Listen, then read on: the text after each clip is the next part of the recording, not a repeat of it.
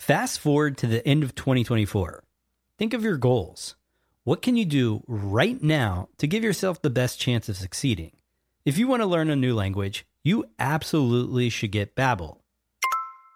Be a better you in 2024 with Babbel, the science-backed language learning app that actually works. Don't pay hundreds of dollars for private tutors or waste hours on apps that don't really help you speak the language. Babbel's quick 10-minute lessons are handcrafted by over 200 language experts to help you start speaking a new language in as little as 3 weeks. I absolutely love Babbel because their courses help me learn real-life conversational skills. It's so easy to learn how to order food, ask for directions, speak to the locals without having to consult language apps. Babbel has over 16 million subscriptions sold. Plus, all of Babbel's 14 award-winning language courses are backed by their 20-day money-back guarantee. Here's a special limited-time offer for our listeners.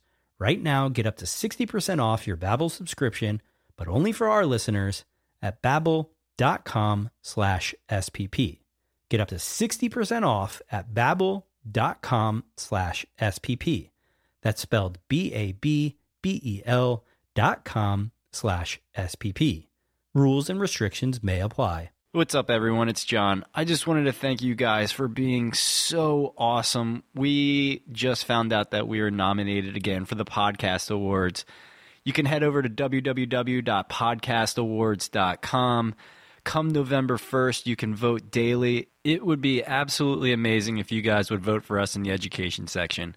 Thanks, guys. Enjoy the show. The podcast where we talk to smart people, but not necessarily done by smart people. That is an awesome question. This one goes down probably on one of my top 5. Hey, I like nutrition. I like to eat food. This is the coolest thing ever. We're going to do this forever.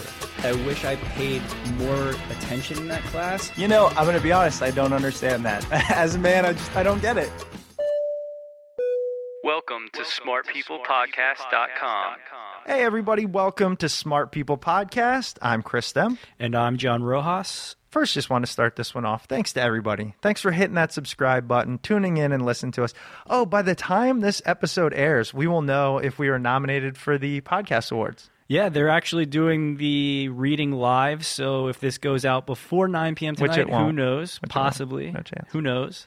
Podcastawards.com. You can head over there and see if we were nominated in the education section. If we were, figure out how to vote and do it daily, because it would be killer to win. But anyways, if not, then vote more next year. I don't know. Let's dive in. This week, we talked to producer, writer, director Olivia Tagliaferri. Did I pronounce that right, John? As far as I know, man, that's I'm pretty sure you know. And we cover a really important topic, one that I'm surprised we haven't talked about much, given it's something that we have grown up with. I mean, it's been a long time since, in our generation at least, we've been at war. Yeah, I mean, 2001, so yeah, most our adult life. Prior to that, you had Iraq and all that. So we're talking to Olivia about the book she wrote called Beyond the Wall, The Journey Home, as well as the documentary she filmed, Beyond the Wall, Homeless Zone. And in this episode, as you'll hear, Olivia's a storyteller. Her passion really comes through. She talks about post-traumatic stress disorder that is really taking its toll on our military, our veterans, young and old, from this war all the way back to Vietnam War. And we're really starting to understand that better now that we have the new brain science, as well as the homeless epidemic we are facing amongst veterans. 1 in 4 homeless Americans are veterans. That's just crazy statistic. That's crazy. When you think about it. And I'm glad that we can shed a little light and hopefully let people know what's going on and just to understand this a little better. It was definitely a learning experience for us. So we're going to go ahead and turn it over to Olivia Tagliaferri and talk about Beyond the Wall, The Journey Home.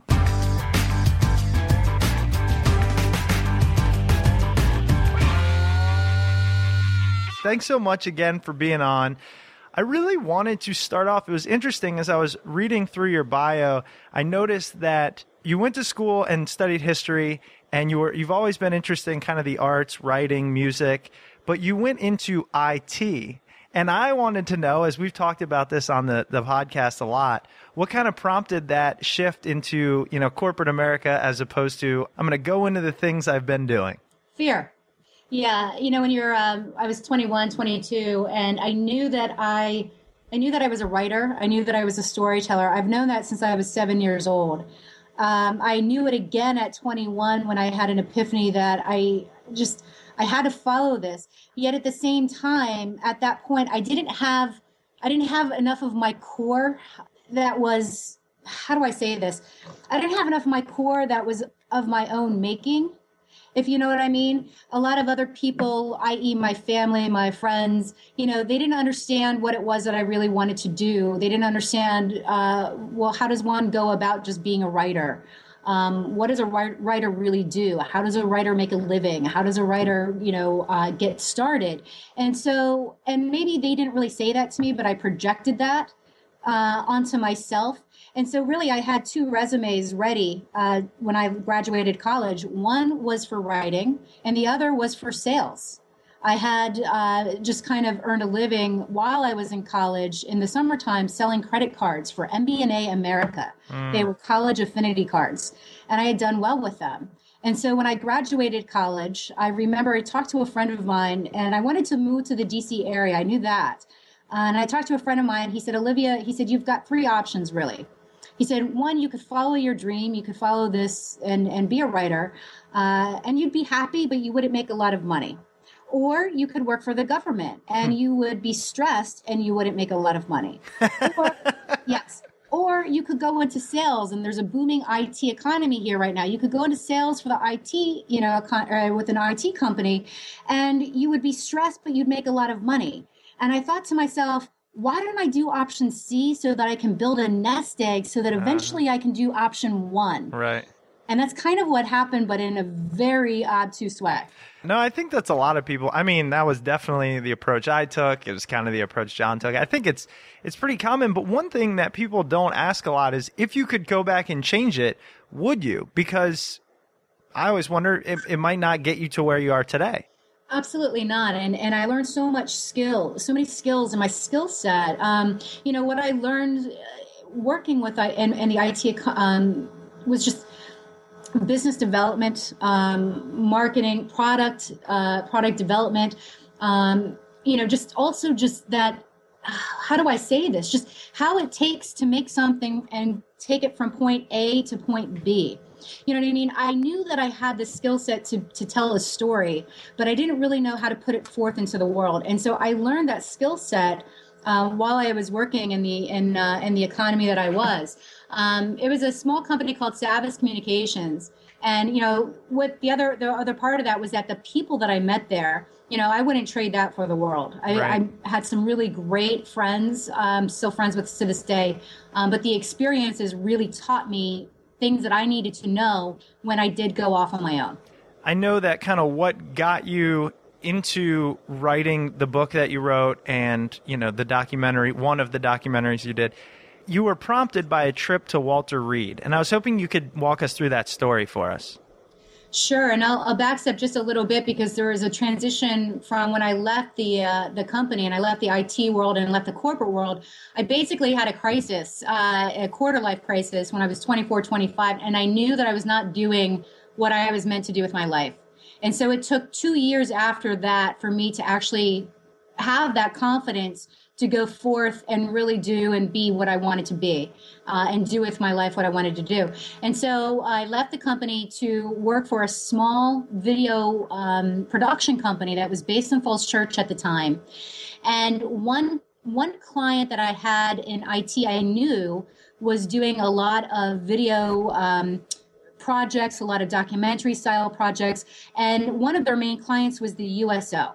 And so I called him and I said, Mark, listen, I'm going to be working for this new team or the new company, and they're really talented. Why don't you give us a shot? And he said, all right, Olivia, I'll give you guys a shot. I need you to match my price that I, get from other people. I said, not a problem. I said, all right, I need you to show up to Walter Reed, and I need you to have a 3-man ENG crew. I had no idea what this terminology meant at the time. I'm just writing down these notes. I'm saying, okay, great, Mark, no problem. We'll be there, 9 o'clock next Friday, Walter Reed, got it. And so I went into the mode of, I've got to get my logistics, I've got to get my crew, I've got to get my equipment, I got to make sure that everybody, knows where to go. We've got to get through the security. At this point in time, the war had already started. And so, the military bases operated in a way different mode while we're in a conflict than during peacetime. And so I was really consumed with these details because this was my first job. This was my first production. I was going to be a producer for the first time. And where this comes into play is that I was emotionally and mentally unprepared to walk into that hospital. When I was 27 years old, the war had been going on for a few months. It was August of 2003. Shock and awe was literally just wearing off. And the reality of we're in this for the long haul was starting to dawn across the country.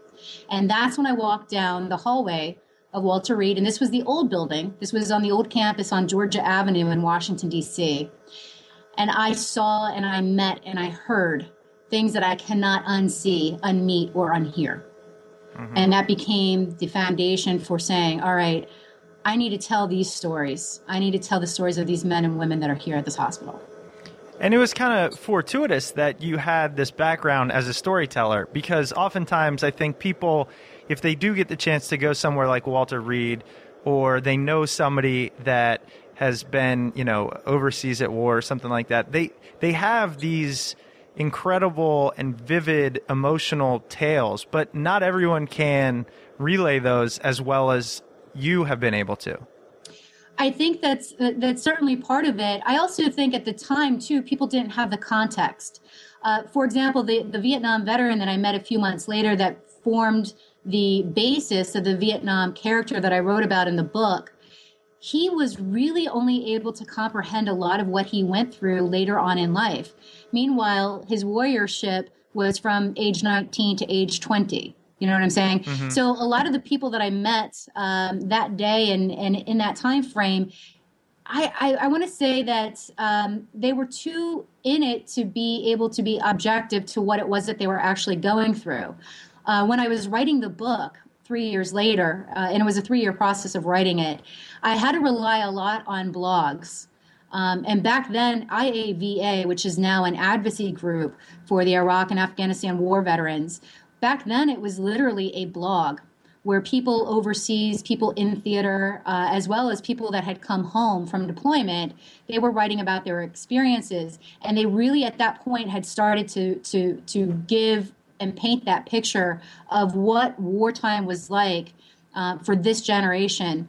Many of them had already gone on that second deployment, which, that's the stark contrast. That's the stark difference between this war and any other wars, the number of deployments and the same people that are doing those deployments over and over.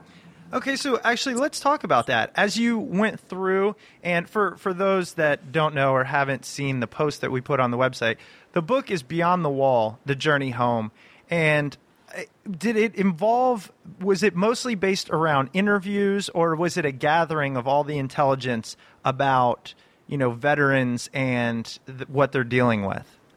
It was really a collation. I met with the Vietnam veteran. I met actually about 2 months after the Walter Reed experience. I was at a business meeting, and I had no idea that the gentleman that we were meeting with was a Vietnam veteran. And my business partner at the time tried to make a compliment saying, "Hey, buddy, I had no idea that you were in Vietnam, let alone had 3 Purple Hearts." And he meant it as like a compliment, like, "You look great for your age. You look fit. I had no idea that you were even old enough," type of thing. But the moment that the word Vietnam left his mouth and entered the air, this veteran's face just changed. I mean, literally, it was like there was something that had happened internally, and you could see it on the external level. And there was a silence. There was 3 other people at the table, and nobody knew what to say or do at this point in time, because literally we all just lowered our forks. We were no longer eating. And all of a sudden this veteran said, "I was 19 years old, and it was 1967. I was there for 9 months. And in that 9-month period of time, I lost my best friend and every former sense of self that I ever had." Wow. And it was really powerful. And I remember everybody just kind of sat back. And as we were letting that sink in, I remember thinking in my head, wow, 9 months, that's the same amount of time it takes a woman to give birth to a child. I bet that's what it was like. Now, I've never been to war. I have no idea what it's like. I can only imagine that being in the womb of war and coming home must feel on some level like you're being born again. There's something that's being formed. You're reborn as a warrior, and now you're coming home that warrior. And all of a sudden, I realized that I was speaking this out loud. You know what I mean? My thought process had been really this external thought process. And when I realized that I was saying this out loud, and everybody was kind of looking at me like, oh, what are you saying? What are you don't break the silence. And all of a sudden, this veteran looked at me, and he zeroed in my eyes. We locked eyes, and he said, that's exactly what it was like.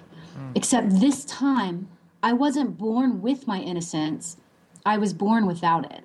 And so, at that point, I said, I'm sorry. It's just that I'm a writer. And if I were to write about what you just said, I wouldn't write about the battle of all battles.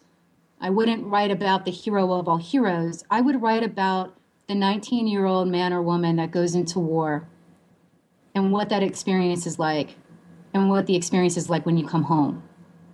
And so about a week, not even a week later, I got a phone call from him, and he said, I can't stop thinking about what you said. I've never shared with my story with anybody, but I just found out that my son, who's a junior in high school, wants to join the Marines when he graduates. And I want him to know who I am because he has no idea who I am or why I am the way I am. And I want him to know. And so I met with him every weekend for 3 months. I can't tell you, how many hours of interviews, probably close to 40 to 50.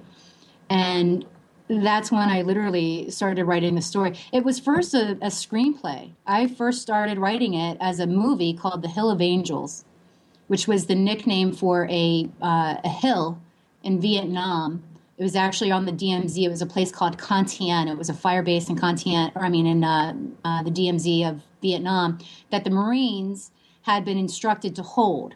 And what was historical about it is that they literally positioned the Marines, and I believe there was a couple of units of the Army as well, but they weren't allowed to go into North Vietnam to actually go after the enemy. They just had to protect the South Vietnamese from the infiltration from the North.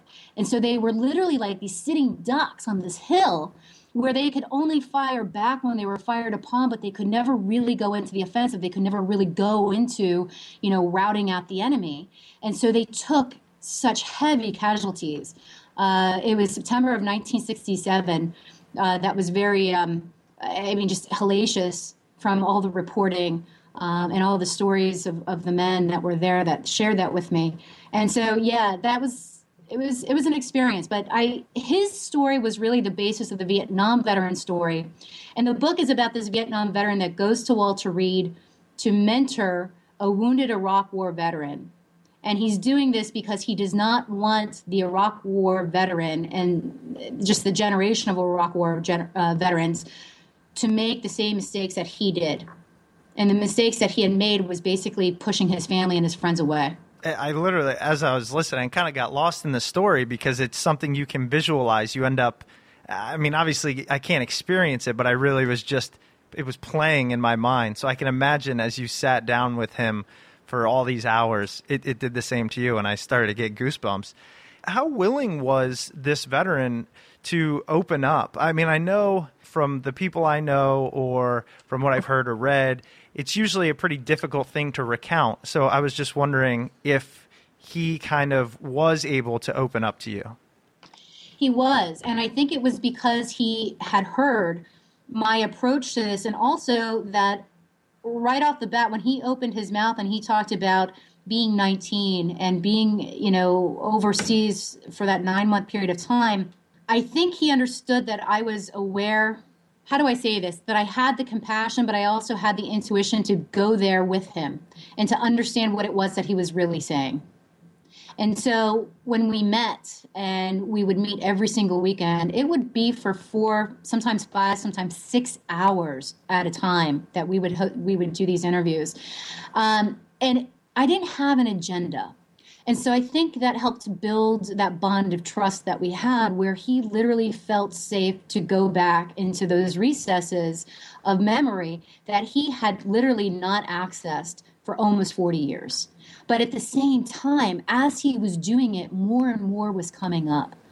The stories of Harry, his best friend, the one who died, another man named Danny who had died in his arms a few months later. I mean, these stories that had been buried in his mind as well as in his heart. He was a man that had had physical problems later on in life.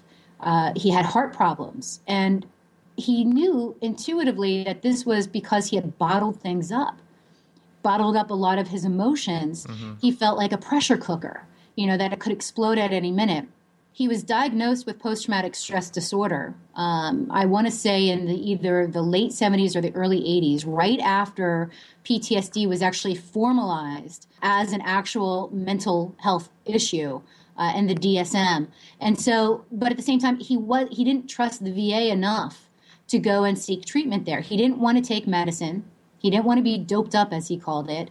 And so he started an informal group of veterans. They would meet on Sunday afternoons. I believe it was an IHOP, maybe not an IHOP. It was some sort of chain where you could literally just sit there and drink coffee all day and all night and talk. And so they became each other's peer group. And that is really how he treated his own stress. The other way he did it was through work. He overworked. He became a workaholic. And he did that to isolate himself. He also did that to numb his mind so it wouldn't go back into some of those places. Ironically, the name of the book, Beyond the Wall, The Journey Home, it was, when I wrote it as a book, I actually first named it Still the Monkey, What Happens to Warriors After War. And it was based on the Buddhist philosophy that if your mind is like a monkey, that's the allegory that they give you. But that if it's not still, if it's not in the present moment, it will swing back to the branch of the past or swing too far to the branch of the future to ever let the stillness and the presence just, be your experience. And so when I was meeting with this veteran, I realized he had lived a life for 40 years where he was constantly living in the past to where his ghosts of Vietnam were, or he was constantly going to the future, which was fueled by the question, when am I going to feel normal again? Now, when he talked to you about these things, and I'm assuming, obviously, he knew he had PTSD, did he talk to you about how that affected him throughout life? I mean, literally for those that don't know or haven't, met people that have it, or I'm not too familiar with it, so it's more of as a lesson almost, what that actually means and what it encompasses. I'll share with you a story. Right after I wrote the book, I was speaking with a fireman who had responded to 9/11 down here at the Pentagon. And when he knew about the book that I wrote and the content, he pulled me to the side one evening and he started sharing with me one of his own fears. And he had witnessed some of his own men having problems, having to take some time, some leave of absence. And he said, I see so much. I saw so much that day on 9/11, but I just see so much as part of my job. Now, I'm trained to go into these situations when the alarm goes off. There's a switch that turns on, and I go into my mode that I was trained to go into.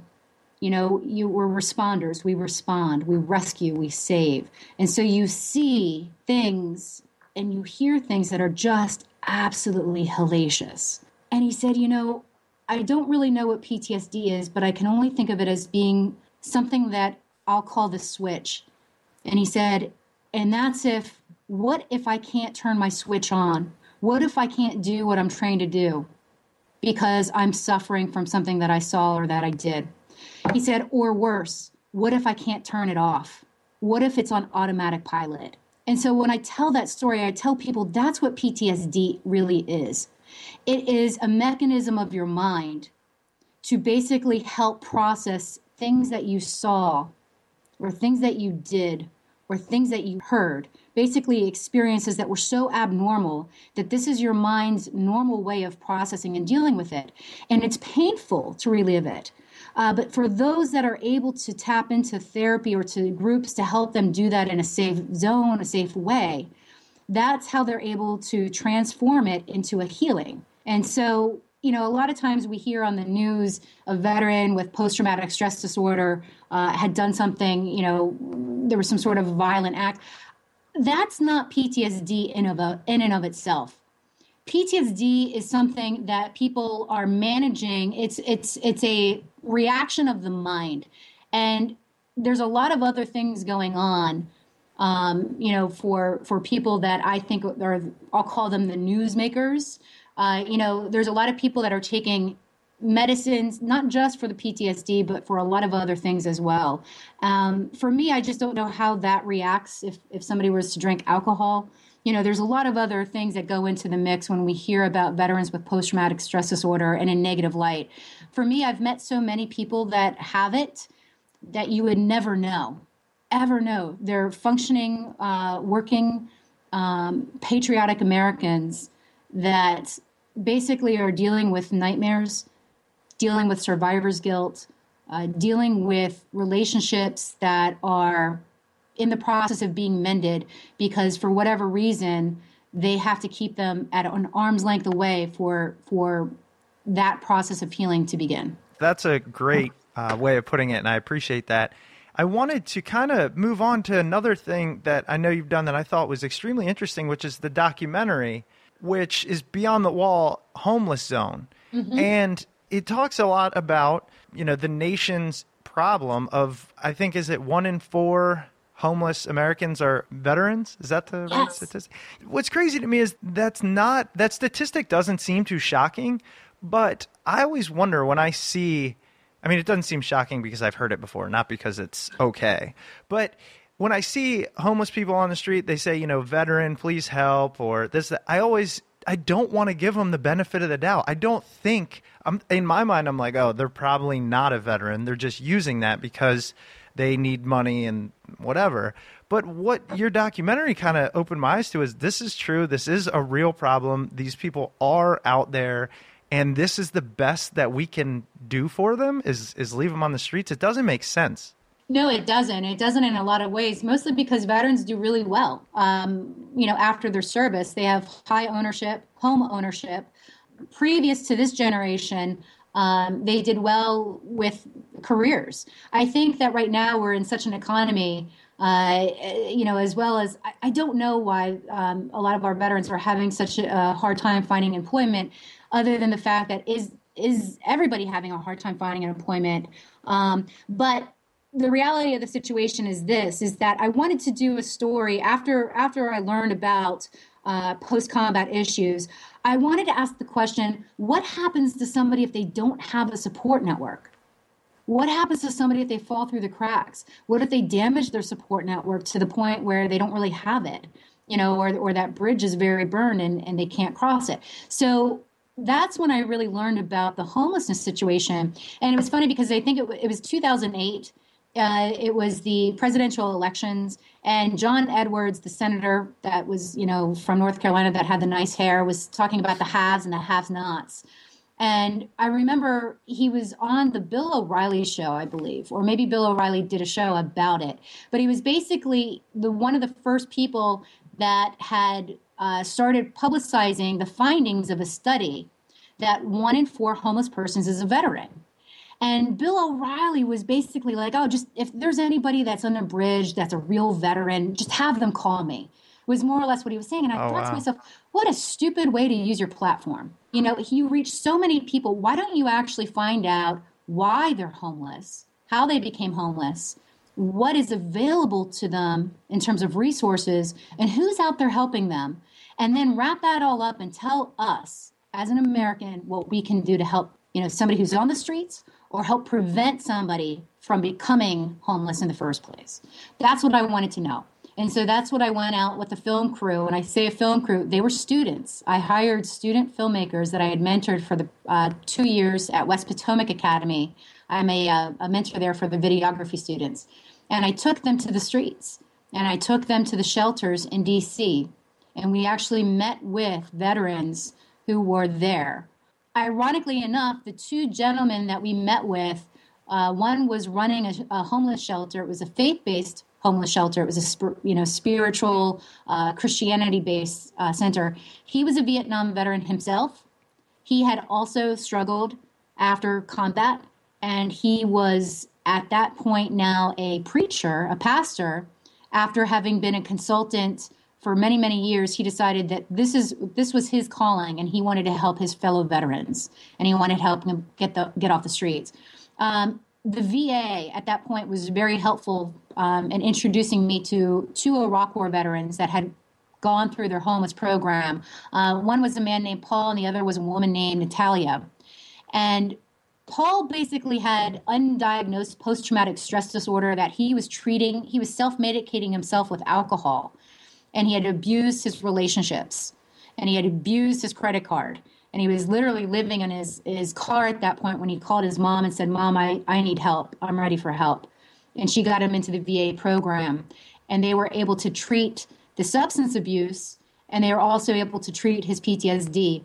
And at the same time, they were able to get him into a work therapy program where he was working at the same time that he was also receiving therapy. And he was saving money from that program to where he could later on put that money into a place where he was renting. And so that's one of their ways, that they do help veterans, is this multi-pronged approach. Most people that are homeless, 70% of them are dealing with either a substance abuse issue or a mental health issue or the combination of both. Mm-hmm. And so that's why it is hard to make that call in terms of, is this person really who they say they are? Because I've experienced some instances where they're not. It taps right into that fear that you had shared. For me, what I learned, and I learned this from Jim Street. Jim is a Vietnam veteran who for many years worked for the VA homeless program, the homeless outreach program, and he would literally go to the parks, and he'd go to the soup kitchens and all the shelters, and he would meet everybody who was homeless, and he'd give them all his card. And he'd say, if you know any veterans, or if you're a veteran, give me a call, and we'll give you some help. He wanted to help everybody, but he was really, his job was to help get the veterans off the street. But I shadowed him. I followed him. And I remember I asked him, I said, Jim, I've always given money when I can to somebody that I think legitimately needs it and would legitimately put it to good use. Or I'll go buy somebody a sandwich or, just pick up something that if they're at a store and I will buy them something. He said, Olivia, please don't do that. And I said, why? I said, isn't that being a good Samaritan? And he said, you don't understand that what you're doing by giving them money is you're enabling them to survive on the street for one more day, and I'm trying to get them off. You mentioned that there's the stories of people that realize that they need help and ask for help, and then you've got a good percentage of people that either have substance abuse disorders or mental disorders. What did you find was the reason that these other folks weren't asking for help? Because I'd like to think that if I came on hard times, I have a great, network of friends and family, that each one of those would be an avenue of help for me. What did you find with these folks that didn't go or either were rejected by friends and family? What was the reason behind all of that? With some of the veterans that I interviewed, they were the ones that were doing the rejecting. Okay. They didn't feel understood, and or they just needed to be by themselves, as well as the fact that they had learned how to survive. They've learned how to survive in in all situations. So being homeless is no big deal sometimes from that perspective. There's survivalists. They're warriors. They have this training to be able to make do. And so some people, that is their way of isolating. You meet so many people. I don't want to characterize everybody in that light. I'm just giving you some of the experiences and some of the stories of some of the people that I met along the way. Like I said, for the most part, most of the people that are homeless, they're dealing with a mental health issue, and they're also dealing with the substance abuse issue. And that in tandem makes it very hard for them to hold on to a job. Mm-hmm. And then that makes it hard for them to get, to have housing. And so it's this vicious cycle. Right now in the homeless community, or the homeless prevention community, there's what is called the Housing First program, where they realize when you can get somebody in a stable environment, that's when they can really work on their issues. They can receive therapy. They can receive medication if that's what they need. They can also start working again because they have that stability of a house. What they realize is that they were kind of holding that out as the carrot for a long, long time. And they would say, well, if you're good, if you go through XYZ steps, then we'll help you get housing. But that really wasn't helping. So they've gone to this Housing First initiative. But yeah, I mean, most of the people that you meet, they're very self-sufficient, and a lot of them actually want to be there.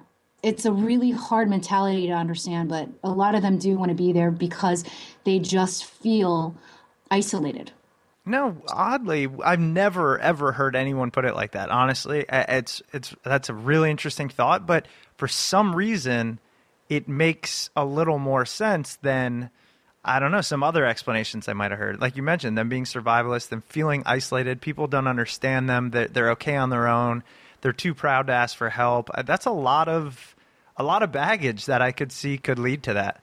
Mm-hmm. When I interviewed Jim a lot, Jim Street, whom I mentioned, the Vietnam veteran who was the outreach coordinator for the VA Medical Center in Washington, D.C. And he just recently retired a few years ago.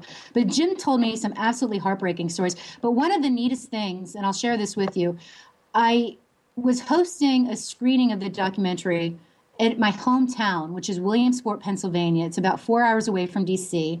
And I invited Jim and his girlfriend, Janie, to come attend the screening as my special guests. And after the screening, we hosted a discussion in which Jim and I were sharing a lot of our research, a lot of his stories, and then we opened it up to questions and answers with the audience. And after everybody had asked questions, I mean, we were going strong. The Community Arts Center was basically kind of signaling us to wrap it up. But one man stood up at the back of the theater, and he said, Mr. Street, he said, I know that you gave your card to every person you met. And I know that you were at McPherson Square on Fridays at 3 o'clock like clockwork. I know this, sir, because you gave me your card, because I was there one time. And so he had an opportunity to meet a homeless veteran that he had helped 20 years ago. Wow. 4 hours away in Williamsport, Pennsylvania, a man who, had been rehabilitated and was a thriving member of the community and stood up in the theater to say, thank you. That's pretty powerful. It was pretty powerful. Yeah. But yeah, a lot of people just have a lot of things that they need to work on. And it takes a special, person and a special time to be able to say, this is the help I need. Mm-hmm. It is powerful. And it is something often misunderstood, and I definitely appreciate, and I'm sure our listeners will, you helping us understand this problem and what happens to many of our soldiers when they return. So again, thanks for sharing all that with us. I wanted to end the interview on some 3 questions that we are asking our guests. We've been doing this for about 10 episodes now. So the first one I had for you is, what is the last great book that you read? The last great book I read, I'm going to say, is The Hungering Dark by Frederick Buechner. We're going to have to look into that one. That's a new one for me. I thought I heard of most of them, but never got that one. There is a quote from that book that I actually had. So every chapter of my book, Beyond the Wall, I start with a quote. From another source. Mm-hmm. And I found this quote, and I'll share it with you and your listeners because I think it's really powerful. And it starts like this: the life I touch for good or ill will touch another, and that in turn another, until who knows where the trembling stops, or in what far place my touch will be felt. And so I would always close my discussions with this quote. And I realized that I never actually read the book from which I was quoting. I just love that quote so much. And so just this past couple weeks ago, I ordered it and I read it. And it's an amazing book. It's a spiritual based book. Mr. Buechner is a New England poet and a preacher. And so it is really about almost what we started this interview with, was how do we go forth into the world knowing our own face, and what trace will we leave? Oh, I love that. I'm definitely going to have to check that out now. So the second question I have for you is, what application, tool, or process have you been using recently that has made your life better? I'm going to do a shameless plug here and say that it's my own. I invented an application for authors to be able to sign their ebooks digitally. And so it's actually in the patent process. It's not been awarded yet. They're still going through that review period. But I basically will sign my ebook for veterans and friends and families. And that's actually, it came up because people said, hey, I'd love for you to sign your book for my dad. He's a Vietnam veteran. I just got him a Kindle for Christmas, but I'd also like for you to sign it. So, will you send us a physical copy too? Right. So that's the application I came up with.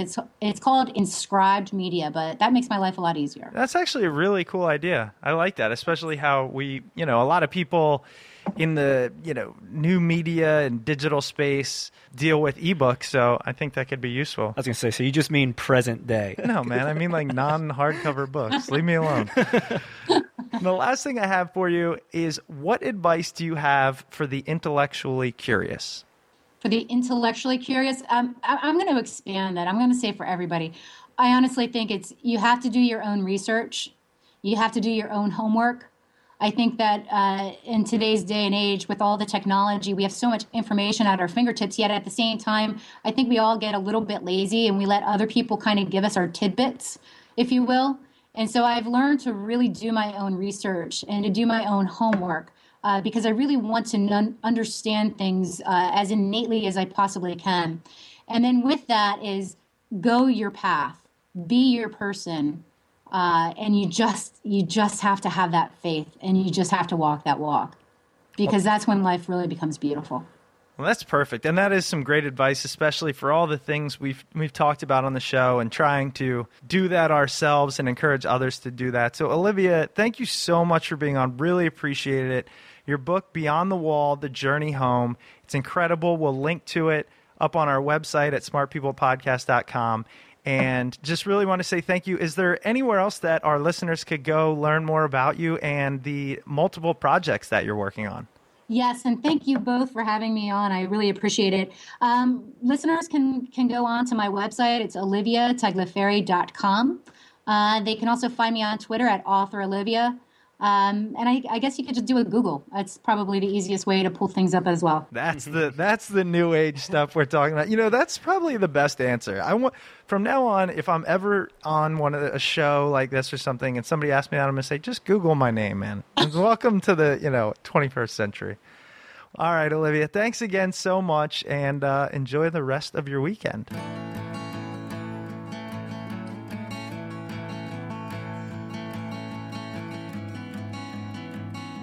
Thank you guys for sticking around. And again, thank you so much for downloading this show on a weekly basis, tweeting us, messaging us on Facebook, leaving us reviews on iTunes, all the cool stuff that you guys do. We really do appreciate it. I think we're in the top 50 or so, 100 of education all week. It goes all over the place, man. It's crazy. I love seeing us up there. Hopefully we can make that just an easy thing for people to find the show, download it, learn more about cool stuff. Tell one friend. Tell a friend. Tell one friend about the show. That's all we need. I listened to Olivia mention the thing about doing the one good deed, and it keeps going and going. Your one good deed could be tell somebody about Smart People Podcast. It might keep going. We are just shedding knowledge on the world. That sounded like we are knowledge on the world. Good. At least I don't have to do any additional editing to get this episode out tonight. Don't worry. Don't worry. Thanks for listening. Connect on smartpeoplepodcast.com. Subscribe on iTunes. See you next week.